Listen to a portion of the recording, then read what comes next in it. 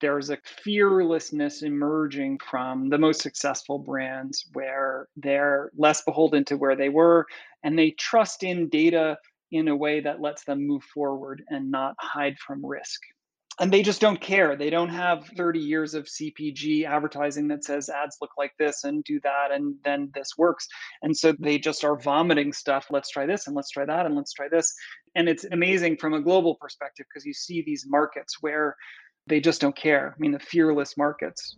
And so you see these things that don't look like ads or combine content in weird ways. And the people who are deciding don't have in their mind a preconceived sense of what an ad is or how it works. They just want whatever works. Our deepest fear is that we are powerful beyond measure. I will live every day as if there were a microphone tucked under my tongue. It's great to get in the game, but don't get in the game till you understand the rules till you're an insider. Your life changes when you begin having a different conversation in your head. What we need to do in radically deep problems is propose radically visionary solutions. Because the people who are crazy enough to think they can change the world are the ones who do. Greetings everyone, my name is Julie Masters and welcome to another episode of Inside Influence, in which I delve into the minds of some of the world's most fascinating influencers or experts in influence or people who live at the frontier of the next world of influence to get to the bottom of what it really takes to own your voice and then amplify it to drive an industry, a conversation, a movement, or a nation. Now here's today's question. What is pink noise? Pink noise. Now, we've all heard about white noise, and if you've been listening to the podcast for a long time, you will have heard us refer to white noise from a variety of different angles. And white noise is basically the words, the keywords, phrases, stories, and marketing messages in your space that everybody uses. It's the ones that make you sound, if you use them, exactly the same as everybody else. It's the tidal wave of noise that we can so easily get lost within when we're trying to step up and own our space. Basically, the elevator music of influence. So what is pink noise? Well, it's kind of the opposite. Think of the last Netflix series that you dedicated 24 hours of your life to binging, or the influencer that you currently faithfully follow.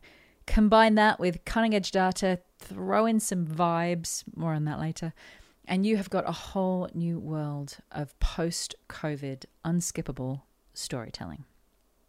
Lost yet? Don't worry, it's all going to become clear.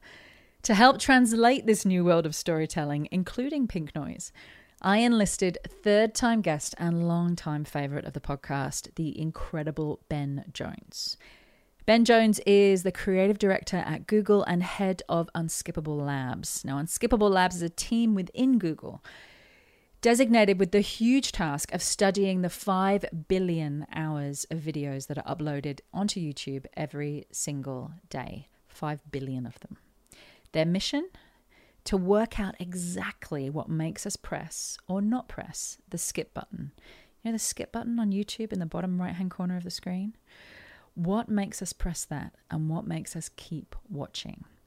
So basically, essentially their entire job is to decode in real time the stories that are attracting and keeping the attention of their 30 million visitors a day.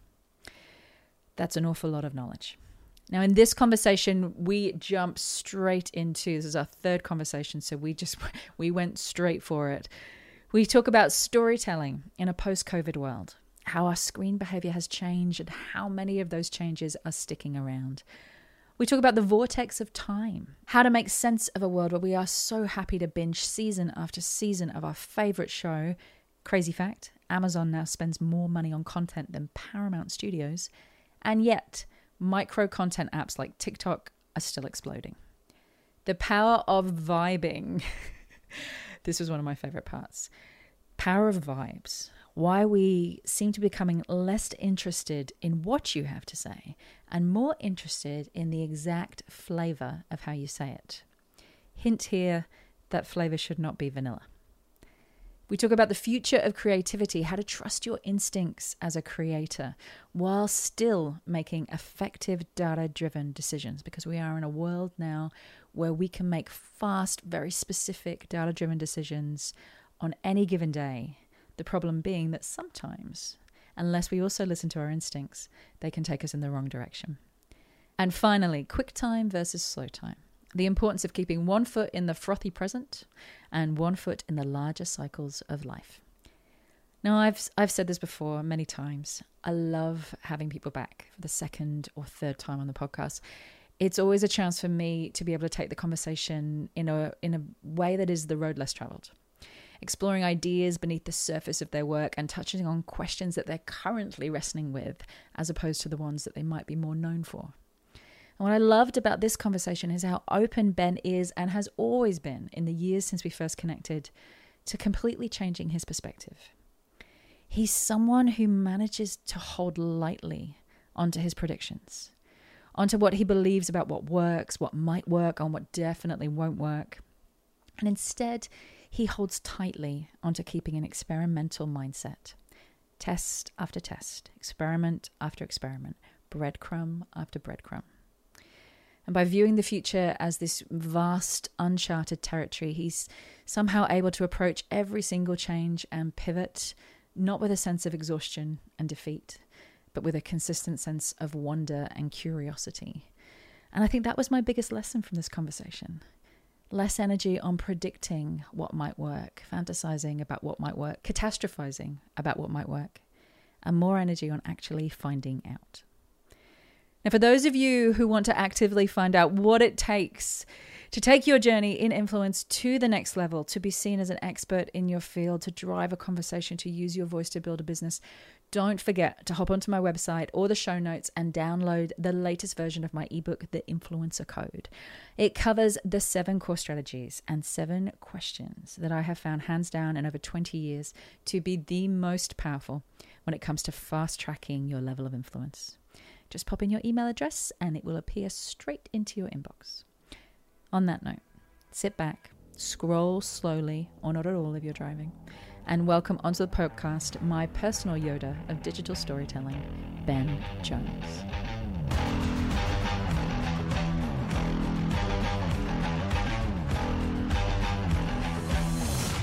Welcome back to the podcast, Ben Jones. It's great to be here. Good to see you again. It's so good to have you back. We were just reminiscing about the first time we talked, and I was so excited to have you on the show. And as it turned out, I was in Bali on that particular day, and it was a huge storm in Bali, one of those once in a year things, and the Wi-Fi went down and I had to walk around the back streets of Bali. I remember I bought a SIM card off this strange old man with no teeth. I'm not joking. And ran back to the hotel in the rain in order to make our interview work. And you were in the middle of a blizzard.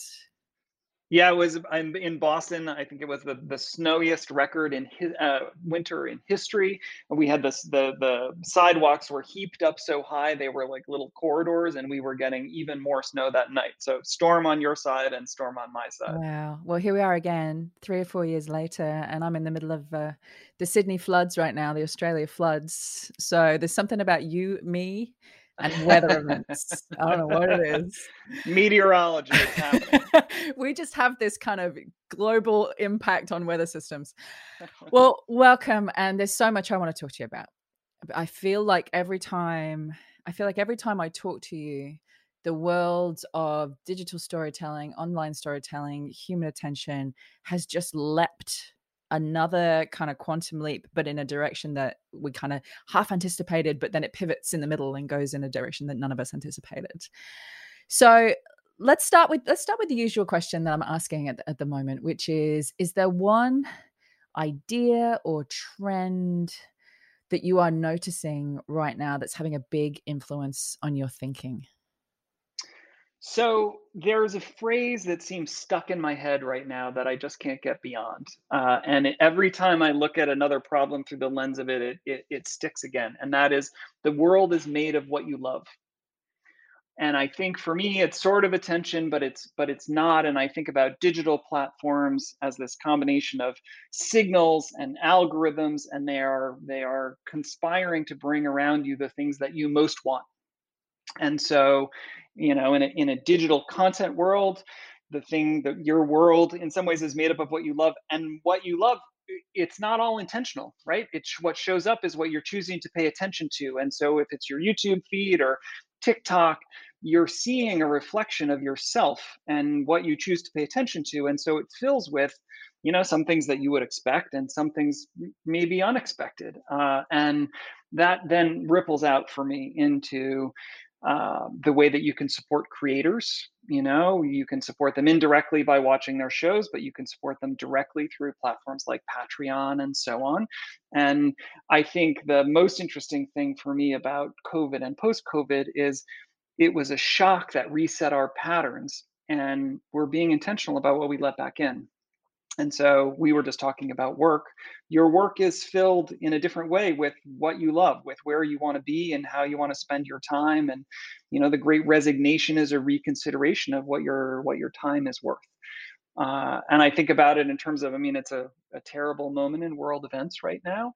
And so, how do you express that love and how are you making that real in the world? And I think what's happening right now with Airbnb, people booking Airbnbs in Ukraine and buying things on Etsy that they're not going to buy as a means of directly supporting individual people. Again, for me, it's that like you have control over the world to fill it with what is important to you in ways you never have. And so, from the TikTok algorithm to demanding sustainability from companies to supporting knife makers in Ukraine, it's an interesting time. So that's the dominant idea in my head right now. Oh, there's so much in that. I love that you use the word intentionality. Because I feel, if you look at love at two levels, right? You've got the love that we're just talking about now, which is your world is filled with what you love, as in your world is filled with the energy and the things that you're giving your attention, your energy to. More of it arrives. But if you look at love in a larger sense as well, we attract, let's just say in our romantic life, we all go through periods of time where you think, why am I attracting this thing? Like this particular kind of, why am I doing that? And so there's two levels of love, right? There's the overt love, which is the love that we think that we want, the person that we think that we are, what we think we're putting out into the world, which is the same with the internet. I think I am a very, conscious and considered person. I think I'm very rational and level. So why is everything that's coming into my feed divisive, outrageous, dramatic? It's the same, right? Like we need to get more intentional about who we are being, what we are paying attention to, and how we are showing up online, just as much as we need to do in the real world. There's a very much blurring between those two things at the moment, but in the real world, because what you pay attention to and how you show up is what you're attracting back into your little echo chamber of a feed or of a life. Yeah. I in an earlier generation, the kids may not remember, but when Netflix used to send DVDs, and Yes. at that crossover between DVDs and streaming, either your Netflix queue would be filled with, I had all of these like, European art cinema and Iranian filmmakers on the rise and all these things. Like if there were 700 hours in the day, I was going to watch. But the reality when I sat down at the end of the day, that was not what I sought out. I didn't have the energy to digest as nearly as much as I would like.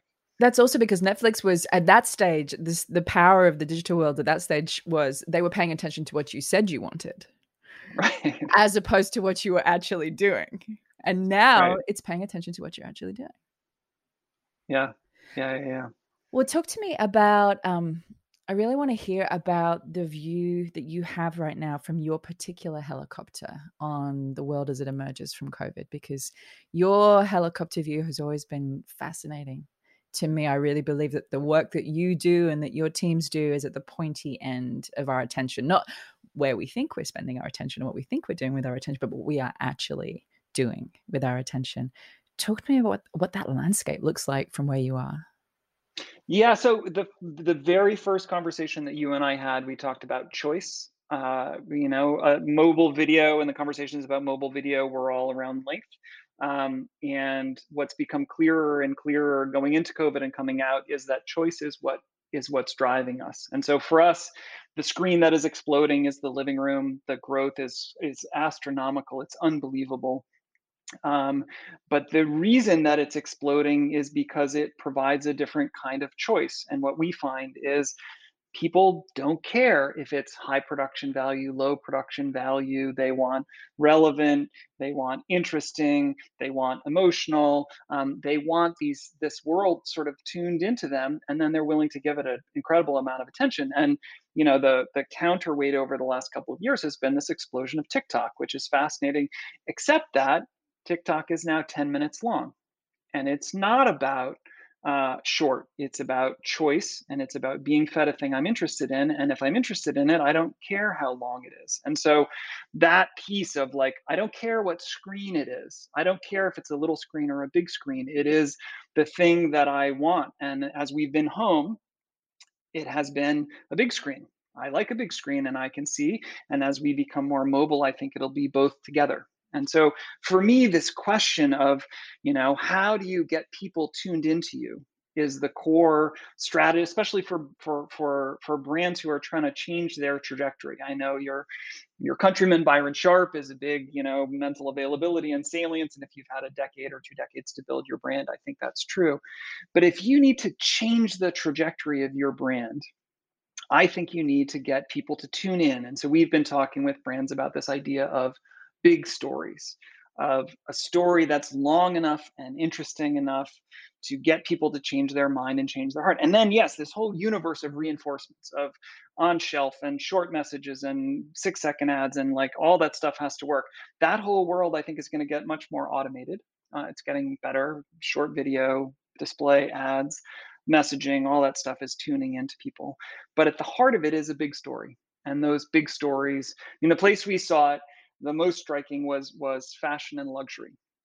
And if you had said 5 years ago that fashion and luxury brands were going to focus in on the world of YouTube, people would have thought that's ridiculous. It's cat videos, it's low quality, and why would a Louis Vuitton or a Balenciaga, why would they be living in YouTube world? Well, all those brands in COVID, when they couldn't have the fashion show, they all moved them into YouTube, and they were either live shows or they were long videos, 10 minutes, 11 minutes at a time. Because if you're selling a brand with that depth and richness, you need the time. And really, the only place where you can get that time is on YouTube. Is the time, it's the fidelity, it's the depth. You can have sound. And so we saw all of these big Gucci, Prada, these major brands for whom the core of their brand is incredible storytelling, telling these big stories, rich, deep, human, and then this whole universe of invitations. So that's what we see going on. It's this choice driven world where this question is, how do you get tuned into? And it's anchored on stories that are not 15 seconds or 30 seconds. They're 2 minutes, 5 minutes, 10 minutes long. I really want to dive into the idea there of big story, because it seems counterintuitive, right? Like we talked the first time we chatted, for anybody that's listening, well worth going back to that original conversation, even just to compare the world that we were talking about then with the world that we're talking about now. We were talking about the Netflix effect and the fact that our brains have been rewired for story, including the importance of trailers. Having a compelling trailer, having compelling short form that leads to your long form. And that's the world that you operate in, right? YouTube, Unskippable Labs was about how to not get people to press skip after 5 seconds, how to have a compelling enough trailer so people want to continue watching. What's the link there now between these big stories that you're talking about, which I agree wholeheartedly with as somebody who's a fan and has made my whole world and career about the big stories? What's the link there between the short form, the trailer?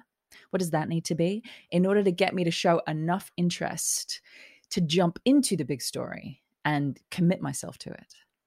Yeah. So when we first talked, a lot of our team's focus was on that 5-second window and getting past the skip button. And then the idea was if you have them past the skip button, maybe you can tell a longer story. Now what we've done is broken down sort of the 2 to 3 minute length, which is kind of an optimal length in general. You can do longer than that, but sort of 2 to 3 minutes is the sort of most effective.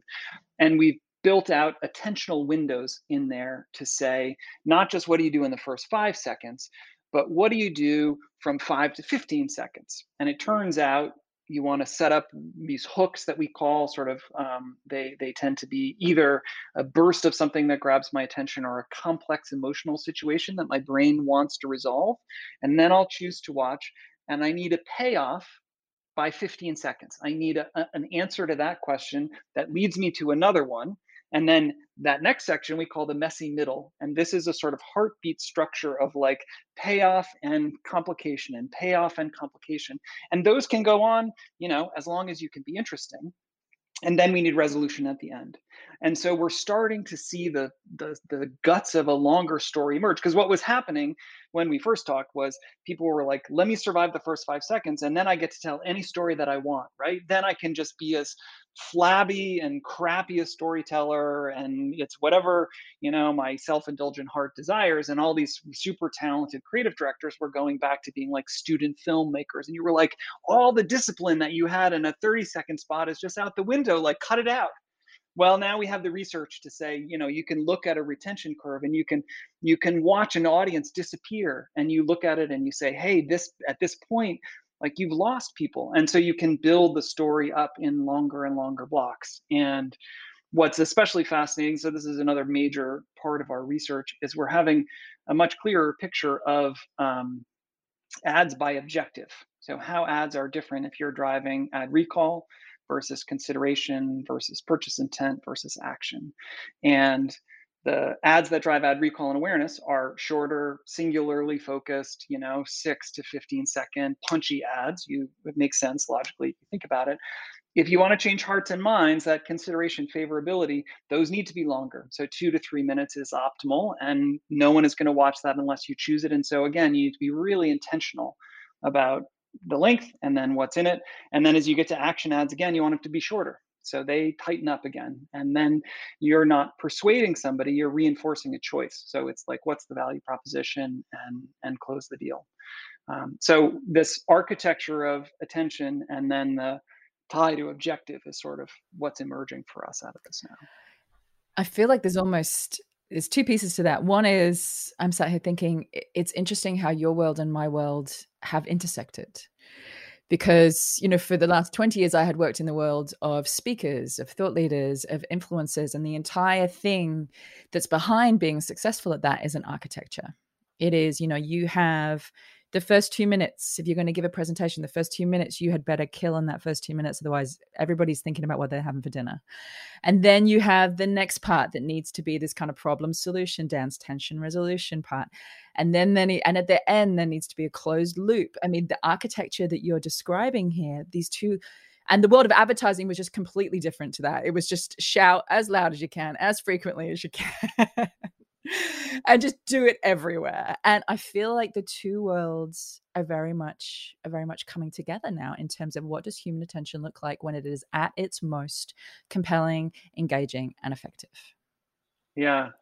I think the place where that probably roots, that at least we've started again to poke around, is there are sciences of memory structure and how you establish memories, and the nature of experience, just as you described, is it's very strong at the start. It establishes a sort of mental model that we hold on to even if other things change, and right at the end. And you can think about this on trips that you've had. If you come in and it's great at the beginning, it almost doesn't matter what happens in the middle as long as it's great at the end. But similarly, you can go and have a trip where it was great, it was great, it was great. And then if you have a terrible trip home, then the whole trip doesn't seem good, because that's what sticks in your memory. And so those points, let's just breaking that down now. So we've kind of got the first two seconds, which is the scroll through. Like, is it interesting enough for me not just to scroll past it on my feed?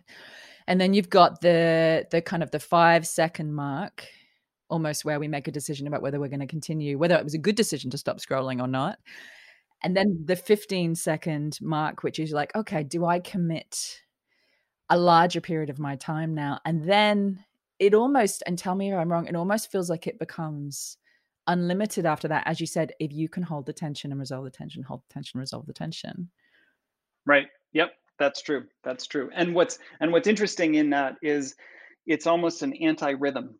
Like, as soon as we believe that we can understand what's coming and we start to anticipate it, and so stories that are too regular in their cadence, and da-dum, da-dum, da-dum, da-dum, you can watch people disappear. You see the audience disappear. And so you need, a more erratic, I think I know, I think I know, I think I know.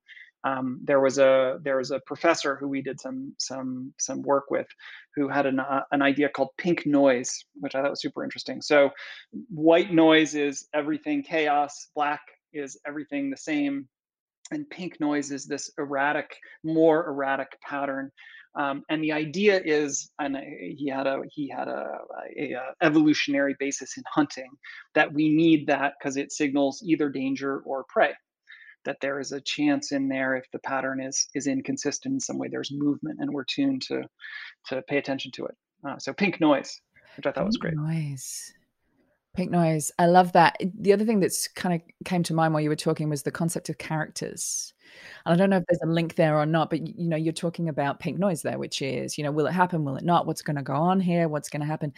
That almost by its very nature necessitates some characters, like characters that we care about, characters that interplay in interesting ways, that have situations that resolve or don't resolve.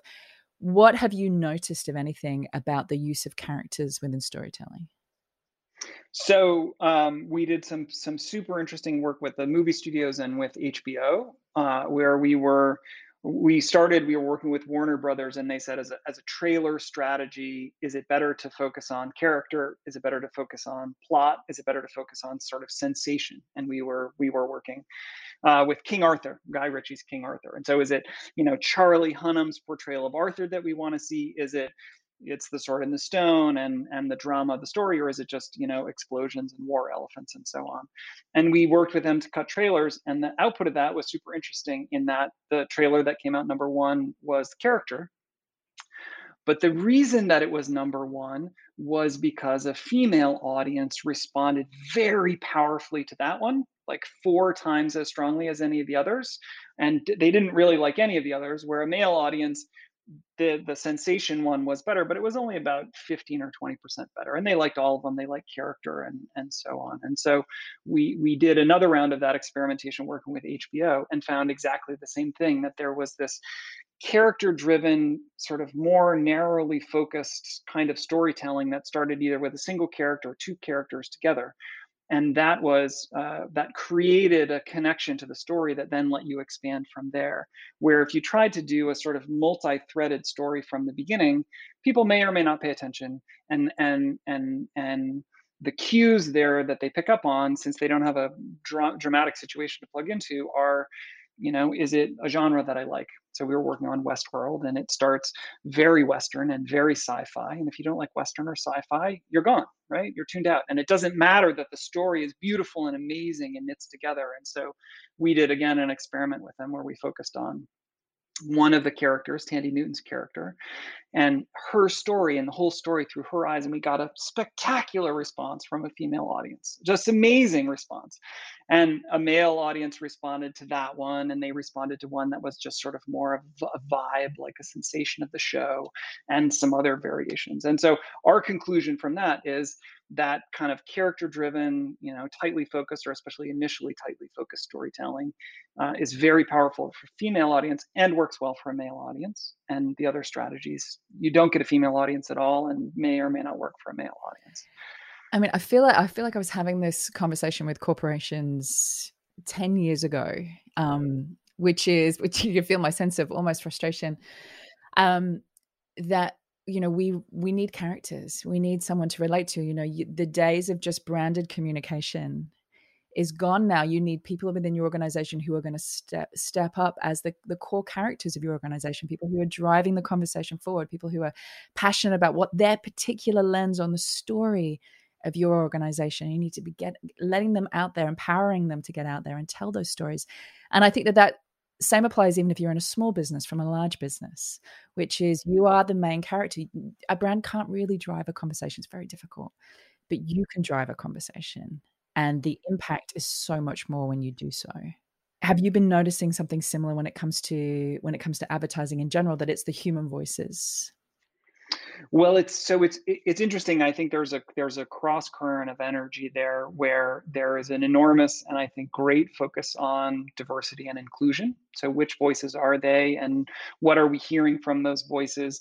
And then how does that relate to sort of what a corporation is saying?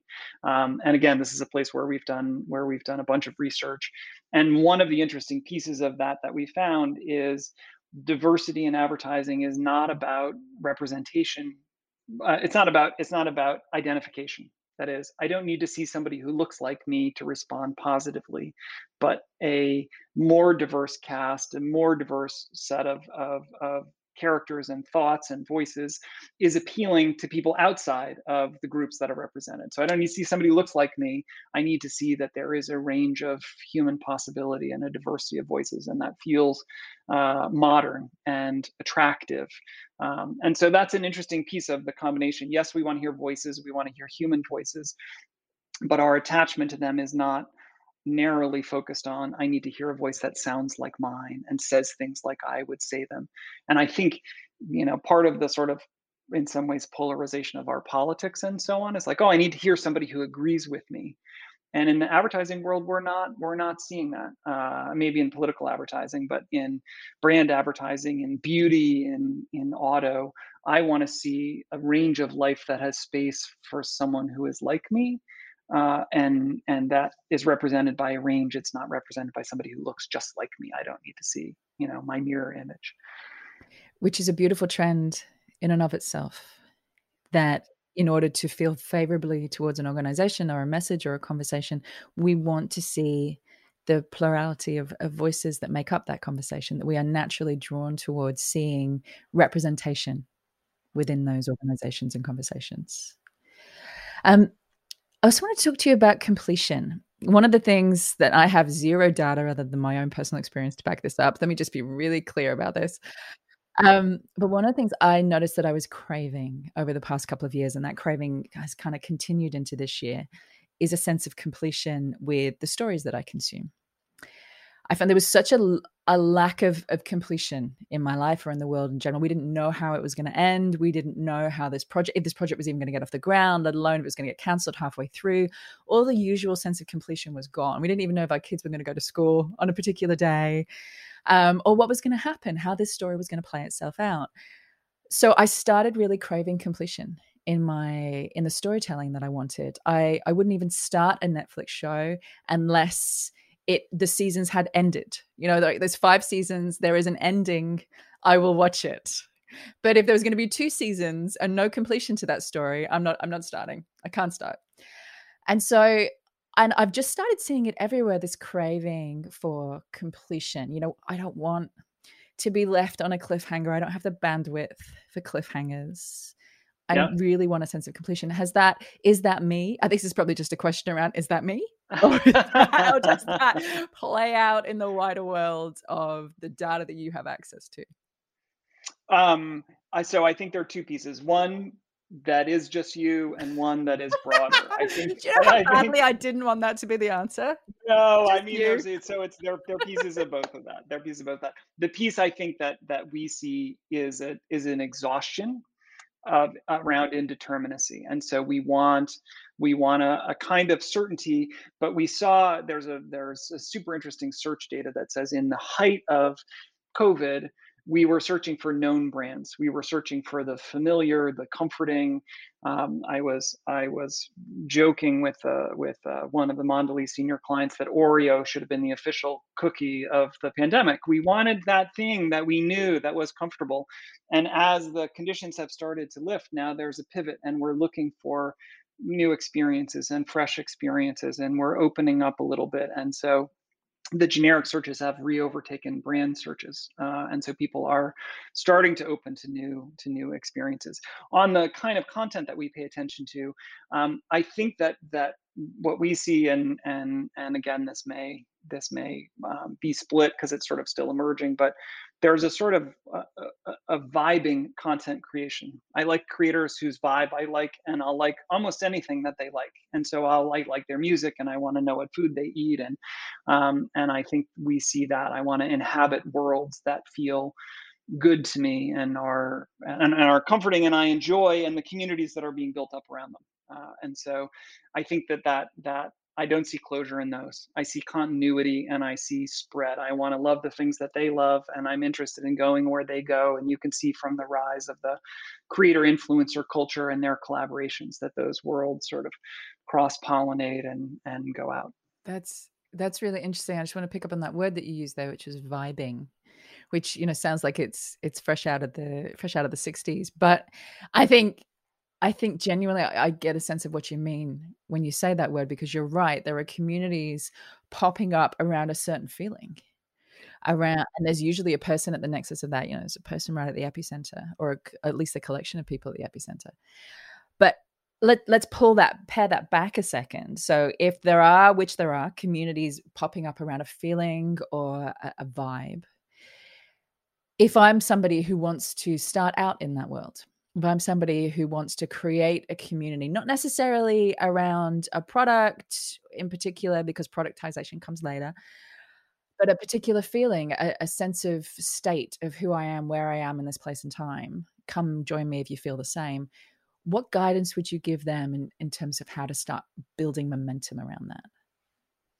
So I'm going to go back to where I started, which is the world is made of what you love. And what I say is love that thing that you love and go in as far as you can. And the thing that we see from these creators is a sort of a call and response tuning of that. People who are like, I put my weird thing out there and I didn't know there was this whole weird community of people, and they build, and the thing that you love, as the community responds, you see like, oh, it isn't like that, it's like this. And um, uh, one of my favorite creators is a guy Babish. He does a show called Binging with Babish, and he loves pop culture and he loves cooking. And so a lot of his, I mean, he has a whole bunch of different stuff, but a lot of his shows are making, the Krusty Burger from SpongeBob SquarePants, or the Madame au Chocolat from Grand Budapest Hotel. And so he's plugged into culture, and then he makes the food from that thing, and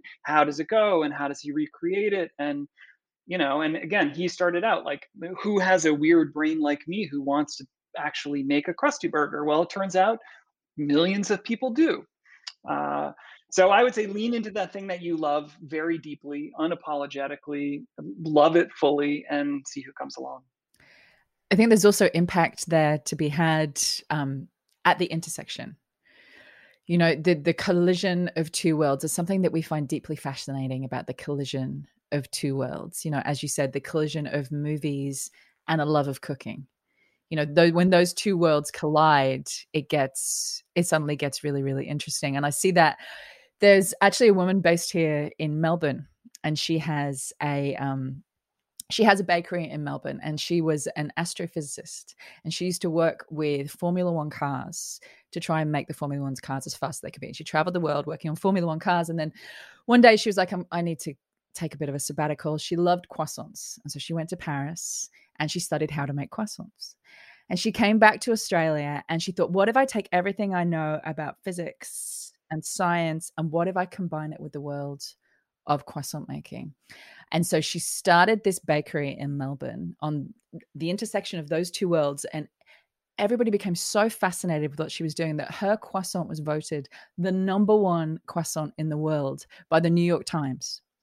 Amazing. A woman out of Melbourne, but just drawn we are to people who take one world where we have kind of intrigue and interest and combine it with another where we have intrigue and interest. Amazing. I also think if you don't love it, nobody's going to love it. And so, for the people who are like, oh, I want to be an influencer and they're chasing and chasing and chasing and chasing, like, you're not going to love it. And so you need to find a thing that is very fundamentally you. And I think people will respond to that genuine, authentic energy and the worlds that you bring together in it. And that's the fun part about the creator universe for me, is these people, and you're like, wow, your brain goes this, you love that thing and these and this and the other thing. And to your point, it's not about, their car blogs or shaving or whatever, but it's the people who are like, I love this thing and go deep in it. I think that energy draws us a lot. And also the intrigue of the things that you don't understand. I will never understand unboxing. Never for the rest of my life will I ever understand unboxing. And the popularity of watching people take things out of boxes on YouTube. Like, I will never get that. And yet it is huge, more than huge. It made my wife crazy, but for a significant period of time, I spent time watching videos of other people playing video games. And she's like, well, why don't you just play the video game? Like, if you like it, play the game. And for me, yeah, it's great to play the games. They're fun, but there is an exercise of skill and an entertainment in that, and a lack of commitment. Like, I don't always want to spin up and play the game. I want to just see somebody do it and unlock it. And on a pretty fundamental level, is there a difference between enjoying watching a basketball game or a tennis match, or a video game where you see universe unfold and you see the exercise of skill in ways you appreciate?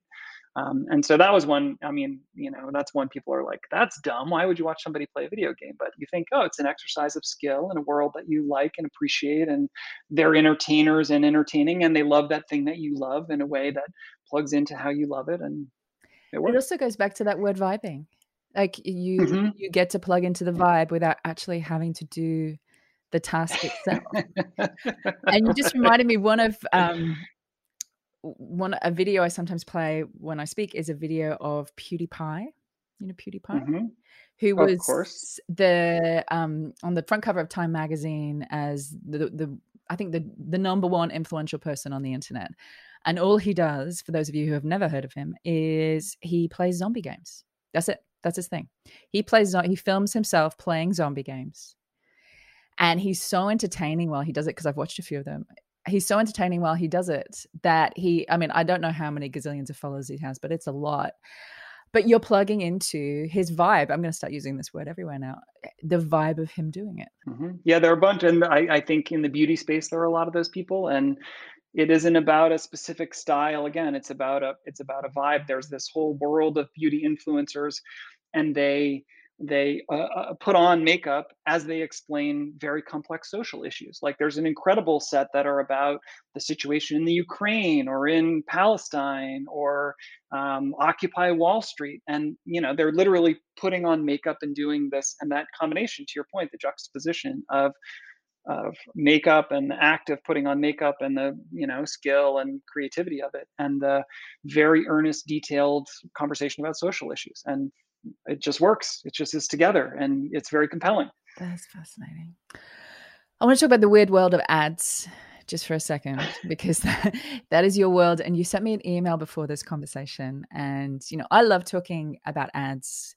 I have very little credibility in that space. It's not a world that I have spent much time in, but I really do believe that the pointy end of those who are spending incredible sums of money on figuring out what works when it comes to advertising, experimenting, throwing things at it when there's high stakes involved, that's where the pointy end of finding out about human attention really lives. And you had said, I can't remember what I asked you, but you had said they're longer and shorter, more experiential, longer stories, sometimes people, sometimes only products. It's evolving super rapidly, and it is a whole new world. Who do you see coming out on top in this new world? What are they doing? How are they thinking? The people who are going to come out are the people who evolve the quickest, and so there's a kind of fearlessness emerging from the most successful brands, where they're less beholden to where they were, and they trust in data in a way that lets them move forward and not hide from risk. And so a lot of those companies we see in APAC right now, really exploding, the sort of pure e-commerce companies or the gaming companies, and they just don't care. They don't have 30 years of CPG advertising that says ads look like this and do that, and then this works. And so they just are vomiting stuff onto, let's try this and let's try that and let's try this. And the ad products themselves, particularly in the app space, they're automated in terms of finding audiences and delivering what works. And so you can just pump ads in, and the machine will figure out which ones work for which audience and where it goes. And so for us, what we're doing is we'll take a pool of the most successful ads and the least successful ads and say, okay, what are the patterns in here? And in the app world, to the experiential point, the most successful app ads in the world are not telling a story. They are showing you the experience of the app. They just drop you in the middle of it. and you're just in the app, and they work fantastically well in the first, you look at the first 10 of them and you're like, this is weird. And then you look at 100 of them, 1,000 of them, and you're like, this is the thing I'm looking at it probably on my phone, and it looks like it's a part of my phone, and I don't know, I can see myself in it, but it's not a story about the app or the idea of the app or a feature benefit of the app. It's like, it is the app, and that experience is the thing that drives, mobile game downloads and e-commerce app downloads and so on. And you can't get there from, I spent 20 years at P&G, and I know how advertising works.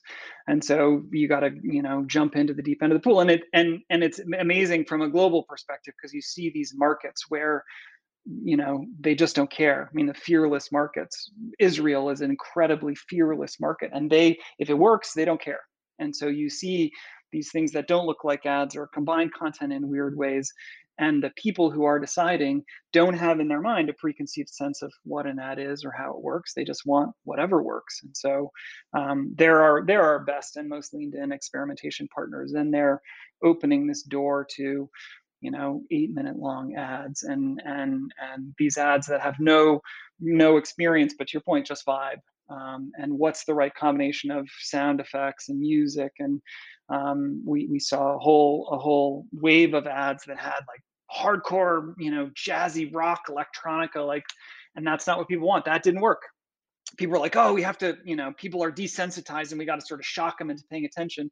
And to the point of vibing, all these lo-fi ads came out, and they had music, and they were just cool and chill, and you were like, oh, this, more like that. And so then you start to see, it isn't what I thought, it isn't what I thought, it isn't what I thought. So that's what we're seeing. It's the evolvers. But there's something in there that's really powerful around the tension that I'm feeling now, and I believe that you're feeling too, between trusting your creative instincts and trusting the data.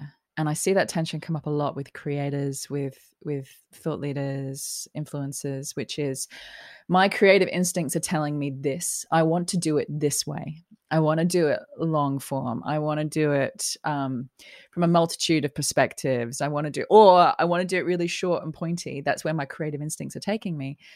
But all of the data is playing out the opposite. How do you, because I know that you have a professional life and you also have a creative life. I know that you write novels. How do you reconcile? Because I've struggled with it.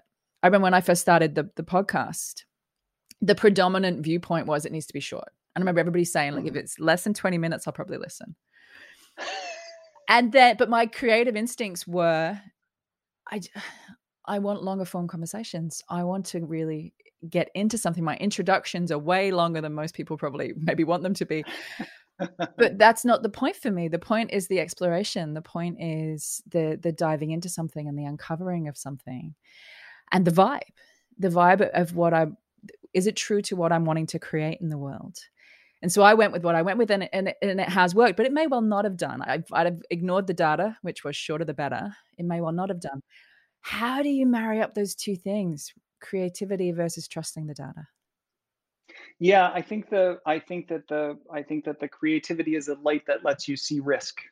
It isn't a decider, and so you can use it to see risk and make choices. And I think you adjust your sense of the risk against that, but it doesn't decide for you. We talk about the vanilla ice cream problem when we talk about machine learning. So if you're using machine learning and what you input is 1,000 types of vanilla ice cream, what you'll get is a slightly better vanilla ice cream. So if you want something other than vanilla ice cream, you need a whole different set of inputs and flavors and so on. And we think the same thing about ads. If you put in, 1,000 30-second TV ads, you'll get a slightly better 30-second TV ad. You'll never find out that they should be 6 seconds or 2 minutes or, just vibing or a totally different kind of story. And so for us, it's that balance of meta-analysis at scale, what are the patterns, and then hypotheses and experimentation that bridge out into the future. And for us, one of the luxuries we have is the opportunity to be intentionally wrong, to take a thing, we think it's dumb, we don't think it's going to work, and that lets us, evolve more quickly, because because it's not my job on the line if I'm intentionally wrong in an experiment. I got, 3 to 5 variations, and I have one I think probably will work, and one I can take a flyer on, and we'll see what comes out. So it's for me, it's trying to figure out what you can risk where, and in the advertising world anyway, using that to evolve as quickly as you can. And also going back to what you said earlier, which was the choice. We're living in a world of choice. One of the things I tried to do when I started the podcast, and it was in knowledge of the fact that I was taking a risk going against the curve of, the shorter the better, the shorter the better. And was that, okay, if you like me, if you're crazy like me and you want a long form, then come play with me, because I'm going to do that. But if you want a short form, here's a 3-minute bite of that. Here's a short synopsis of that. You can still be involved if you want to. A friend of mine calls it hashtag choose both. I don't have to choose either. Okay. Hashtag choose both. Okay. Now that could be a really wise strategic move, or it can also sometimes be just a pit of energy because you're trying to please everybody all of the time. Do you have a take on that? Should you just stick with, okay, this is working, let's go with it? Or do you provide multiple options for multiple people who might not love it the way that you love it? Yeah, that's the sort of process on the advertising side, is like which audiences are important and what is your objective. And so we are always starting there. When we work with clients, we say, tell us what you're trying to do. Are you changing the trajectory, driving sales, getting people in store? Because that'll change all the downstream decisions. And then, give us your best ad, whatever it is. So you want to drive people to store and this is your best ad? Great. Here are our hypotheses about how that could be better or why it would be different, and let's try them. And if your ad is better, great, like you're a genius and it's fine, and we'll go on our merry way. But if it's not, then maybe there's a door that opens and some new piece comes out. And we've done, I don't know now, 450 of these experiments against an existing control in a focused, controlled way against an objective. And we beat the objective about 90% of the time. And the margin of victory is about 20 to 25%. And so from my perspective, like, do you want every dollar worth 20% more, 25% more? Give it a shot. And I'm pretty sure we can help you. I'm pretty sure it can be better. I think that's also the biggest change from when we first spoke. When we first spoke, it was really experimental. And our team was like, you don't know, I don't know, let's find out. You started by putting literally an ad out there. I remember this conversation vividly, putting an ad out there of a blank wall, just a blank wall. Nothing else happened, just to see how long people would watch an ad when nothing happened. That you were at the very forefront of this entire experimental era of what works and what doesn't. Right. And now we know. Like now we know all of the stuff we didn't know then, and the data sets are knitting up. So now it's not just, when we first started, it was just, are you paying attention or not? And then it was brand lift and conversion. And now it's validated by MMMs at scale across 11,000 ads. So if you do the top 5 basic pieces of our guidance, then you'll see a 30% increase in short-term sales and a 17% increase in long-term brand contribution, validated globally by Nielsen. And how can we find those top 5? For anyone who's sitting there going, like, literally just picked up a pen and said, I'm going to write down those top 5, where can we find those top 5 pieces of guidance? Think with Google. We'll have an article on ABCD and ROI, and we have a bunch of research there that is very concrete and says, here are the things. Validated against Kantar's data set, validated against Nielsen's data set, and we will we'll put a copy of that in the show notes as well. I'll grab a copy from you and get it up there. I just want to talk about letting go of ideas, which actually isn't something I thought I was going to ask you about, but from the brief conversation you and I had when we came on today, was you mentioned this beautiful phrasing, which was a Viking funeral. And you said that there was, you had mentioned UnSkippable Labs, and you had mentioned different ideas and the importance for you and your team, your army, as you call them now, of, I think it's 750 people. Was it 750 across the world? That was the army we let go. Yep. Yeah. The importance of giving something a Viking funeral, of fully letting an idea, a project, a birthing go, so that you can actually move on with full energy and access to full resources. Where did you come across the need for that? We were wrestling with the decision at all. So I had built this brand, UnSkippable Labs. It was, me part-time, and then me and a scrappy little team. And then we built this sort of global business on the back of volunteers, 750 part-time volunteer, 20 percenters, all these amazingly talented Googlers. And it grew in this incredible way. And we got to this decision point where we were too big to just be this rogue operation, but we were also not aligned with all of the channels and processes of the teams that did this professionally and the sellers that all needed it. I mean, Google's 200,000 people, so 750 person army sounds pretty big, but there are reasons that that scale exists and people who are professionals at it. And so we had this moment of like, do we give up our precious little brand, which we grew and I love, and I sweated for and bled for and sat in 1,000 airports for, um, and in favor of building this global creative organization, which was my brand and some other people who had powerful brands that were very compelling and had traction market and so on. And so we all kind of held hands and said, we're going to be Creative Works. That's our global brand. There's a branch in Australia and all the countries around the world where we do business. And the scale worked. So my team went from doing sort of 700 engagements a year to this last year, the large global org, not all my team, but the org will do 7,000. So we're 10x bigger in 2 years. And we went from touching a bunch of different brands to touching a huge volume of the brands that are on YouTube, and we'll have our hands in $2 billion worth of ads this year. And that's the scale I couldn't have done as UnSkippable Labs and my little, band of pirates. But there's a letting go that's involved. Yeah, there was a mourning. Yeah, and I love that you use that language, because there's a letting go of something that, as you said, you've sat in 1,000 airports for, you've bled, blood, sweat, and tears for, you've cried over. Like, there is a letting go and a funeral almost that needs to occur for you to acknowledge the fact that this is now done, to close the chapter. What do you do for that? Is there a ritual involved in that? I mean, there was probably more drinking involved than is prudent to mention on a family podcast. You see, I'm more of a climb to the top of a mountain, write it down on a piece of paper, burn. I'm a bit more of a big ritual kind of lady.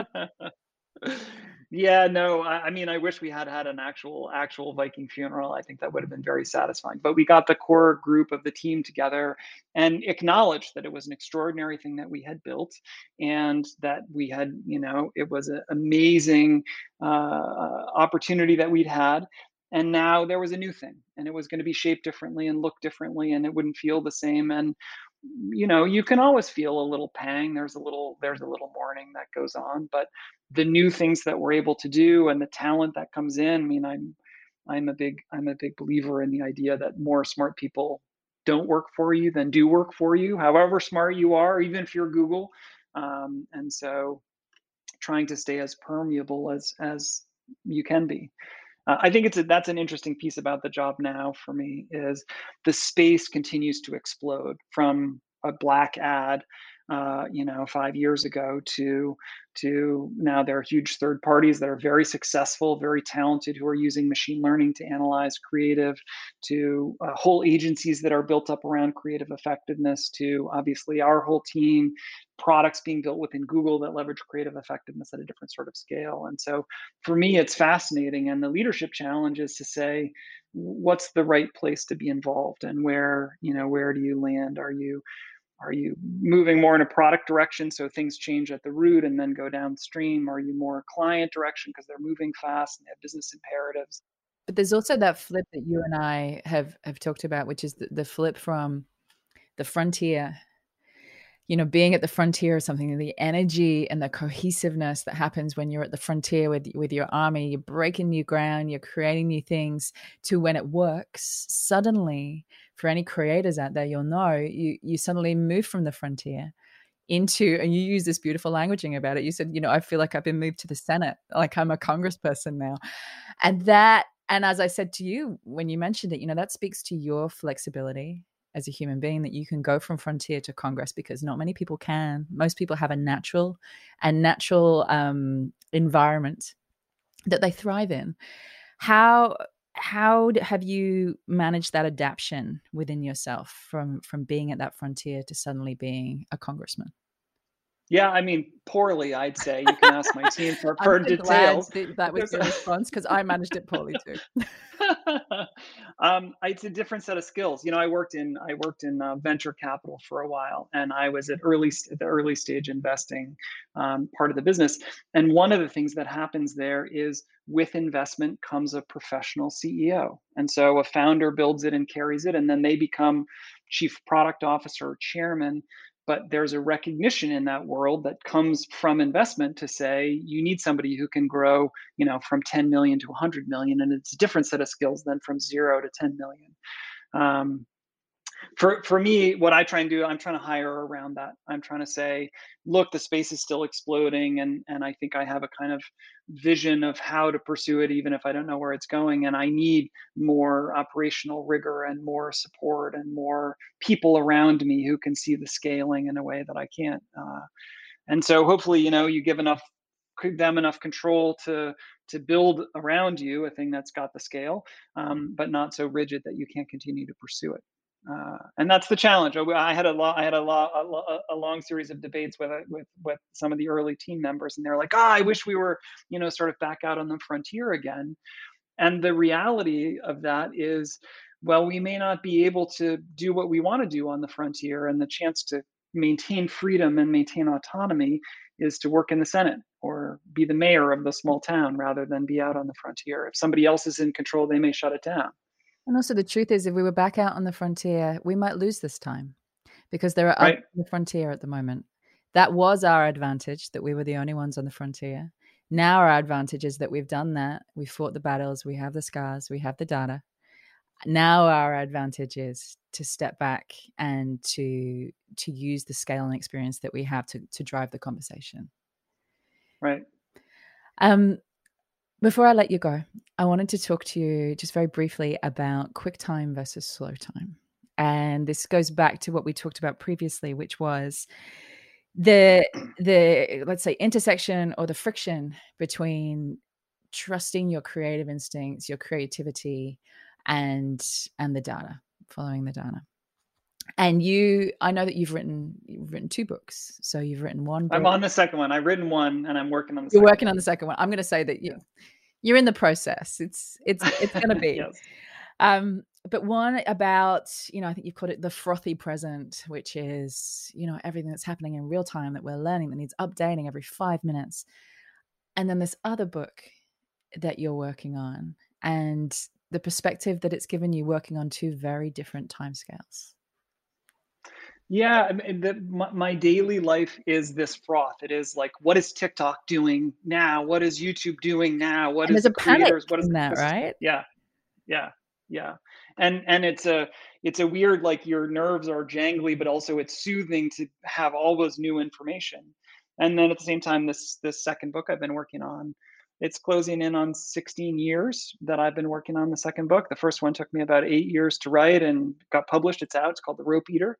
And I like to say that it did well enough that my editor still takes my calls, but not so well that I'm not doing this. So somewhere in the middle. And when I sold it, I made the decision to say, I don't want to write the kind of books I would need to write so that, I make sure my kids have shoes or food on the table. And this is the other side. This is, 16 years later, and it's coming along. I think it's compelling. I think it's interesting. But the amount of marination that it takes to keep it alive, because I could have abandoned it a lot, and it isn't alive because I forced it to be alive. It's alive because the ideas continue to be compelling. But for 16 years to say, hey, the same story that I'm interested in is still compelling. It's still interesting, and I can see little bits of it come forward. I sort of think of it. I sort of think of it like a sea anchor. I don't know if you saw that in the news today. Literally, they found Shackleton's ship under the No. ice. Yeah, they discovered literally the ship, and there are these incredible pictures of it. And I was a huge Shackleton fan. But the most amazing part of the Shackleton trip is this voyage they make off of Antarctica to South Georgia Island, 800 miles in the open ocean in this little tiny boat. And one of the things that lets them get there is what's called a sea anchor, which is a chunk of sailcloth that's dragged in the water behind the boat, and it lets the boat keep its heading. And the sea is, huge waves and gales and all the craziness, but because that sea anchor sits below, it maintains its heading. It holds the boat on course. And so for me, I think of the novel writing as kind of a sea anchor, below the froth, sort of way down deep. I hope, plugged into some very fundamental energies about what's interesting in the world and what it means to be alive, and how the world moves forward or doesn't move forward. And I don't know, maybe another year or two it'll be out, and we'll see whether that's the case or not. But it stays alive now. How do you make time for both? I had a fascinating conversation with Dory Clark, crazy author, Thinker Top 50, and her latest book it's called Playing the Long Game. And she talks about exactly that we have the things that need to get done in the day, the screaming urgencies, the trends that are shifting now that require a conversation now because the conversation will be different tomorrow. And then we have for a sense of spaciousness, for a sense of moving forward over the long term, we have this long game that we're playing, and it might be investing in our passions. It might be following a storyline that we've been following. It might be working on a side project or a side hustle.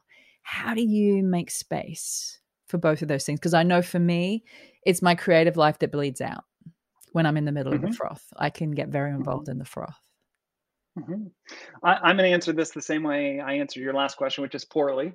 And I don't think that it's I haven't had the discipline to say I'm going to write an hour every day or anything like that. There have been months, huge chunks of time where nothing has happened because I was essentially building a startup or in those 1,000 airports. But for me, the book didn't die. And I would think I hadn't thought about it for a long time, and then I would read a book and some line would speak to me or some image would come, and it was just so clearly connected to the same story, and a little piece builds up and a little piece builds up, and and now I've got 90,000 words of pieces, which is long enough for a book, but it needs massaging and cohesion, and COVID's actually been really good for that. I had a studio, and I got in the studio regularly, and I made much more progress than I've made in a long time. And so we'll see what happens when we get to RTO, but hopefully I can squeeze the book out before the world spins up too crazily again. But there's something beautiful in there about the charge. How do you know whether to let an idea live or die or let it go? And does it still have charge for you? Is there still a current to it? Something that's pulling you to it? Is it still speaking to you? Or are you just finishing it because, my God, I am going to finish because I said I would? It's Winston Churchill had a great line about that. He said, a book starts out as a mistress, becomes a lover, turns into a wife, becomes a monster, and eventually must be slain. And I think that's a piece, right? It's very easy to fall in love with the idea of it. And there is a certain point. I'm not quite at the monster stage, but I'm in the late, I need to wrestle it down and get it done. Well, to come to a close, if there's a piece of guidance or a thought that you want to leave anybody who's listening right now that is wrestling, let's use that word, wrestling with this new age of storytelling, and as you said, it's a whole new world right now that we're entering into that's moving just as rapidly and the rules are just as unpredictable. What would you leave them with if they were going to write one thing down on a Post-it note and put it on their desk? I would say experimentation is the best practice. By the time things are digested out into a repeatable pattern, a lot of the elements about the pattern have changed. And so that front edge is always going to be not vanilla ice cream, but another flavor and the new piece. So experimentation is best practice. Keep trying different flavors of ice cream. Or things that aren't ice cream. Well, Ben, thank you. I have no doubt that you and I will be talking in the middle of another weather condition, probably 12 months from now. Hopefully it's a pleasant one, but it is always pleasant to see your face and to have you on the show. Thanks for coming back. Great to see you. Great to catch up. Glad that was not a catastrophe this time, but just rain and snow and a little bit of flooding, and we'll see you again soon. Thanks so much for listening. I hope you enjoyed this episode and have seized hold of at least one tool, idea, or mindset that will help you start raising your own level of influence. Now, for those of you who want to take the next step in your journey or would just love a roadmap to becoming the most influential voice, idea, or brand in your space, then I have good news. You can now download the latest updated version of my ebook, The Influencer Code, from my website, juliemasters.com.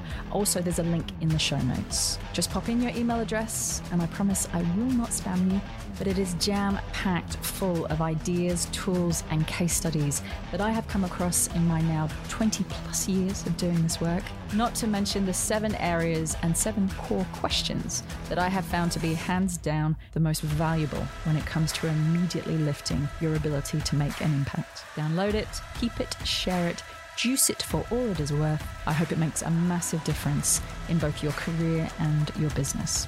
Thank you always to my co-founder and the main brain behind this podcast, Lauren Kelly. You kick my butt in all the right ways. Thank you for making it happen. And if you did enjoy the show, then we would love you to share this podcast and leave us a review on iTunes, Google, Stitcher, whatever your platform of choice happens to be. And don't forget to subscribe to make sure that you never miss an episode.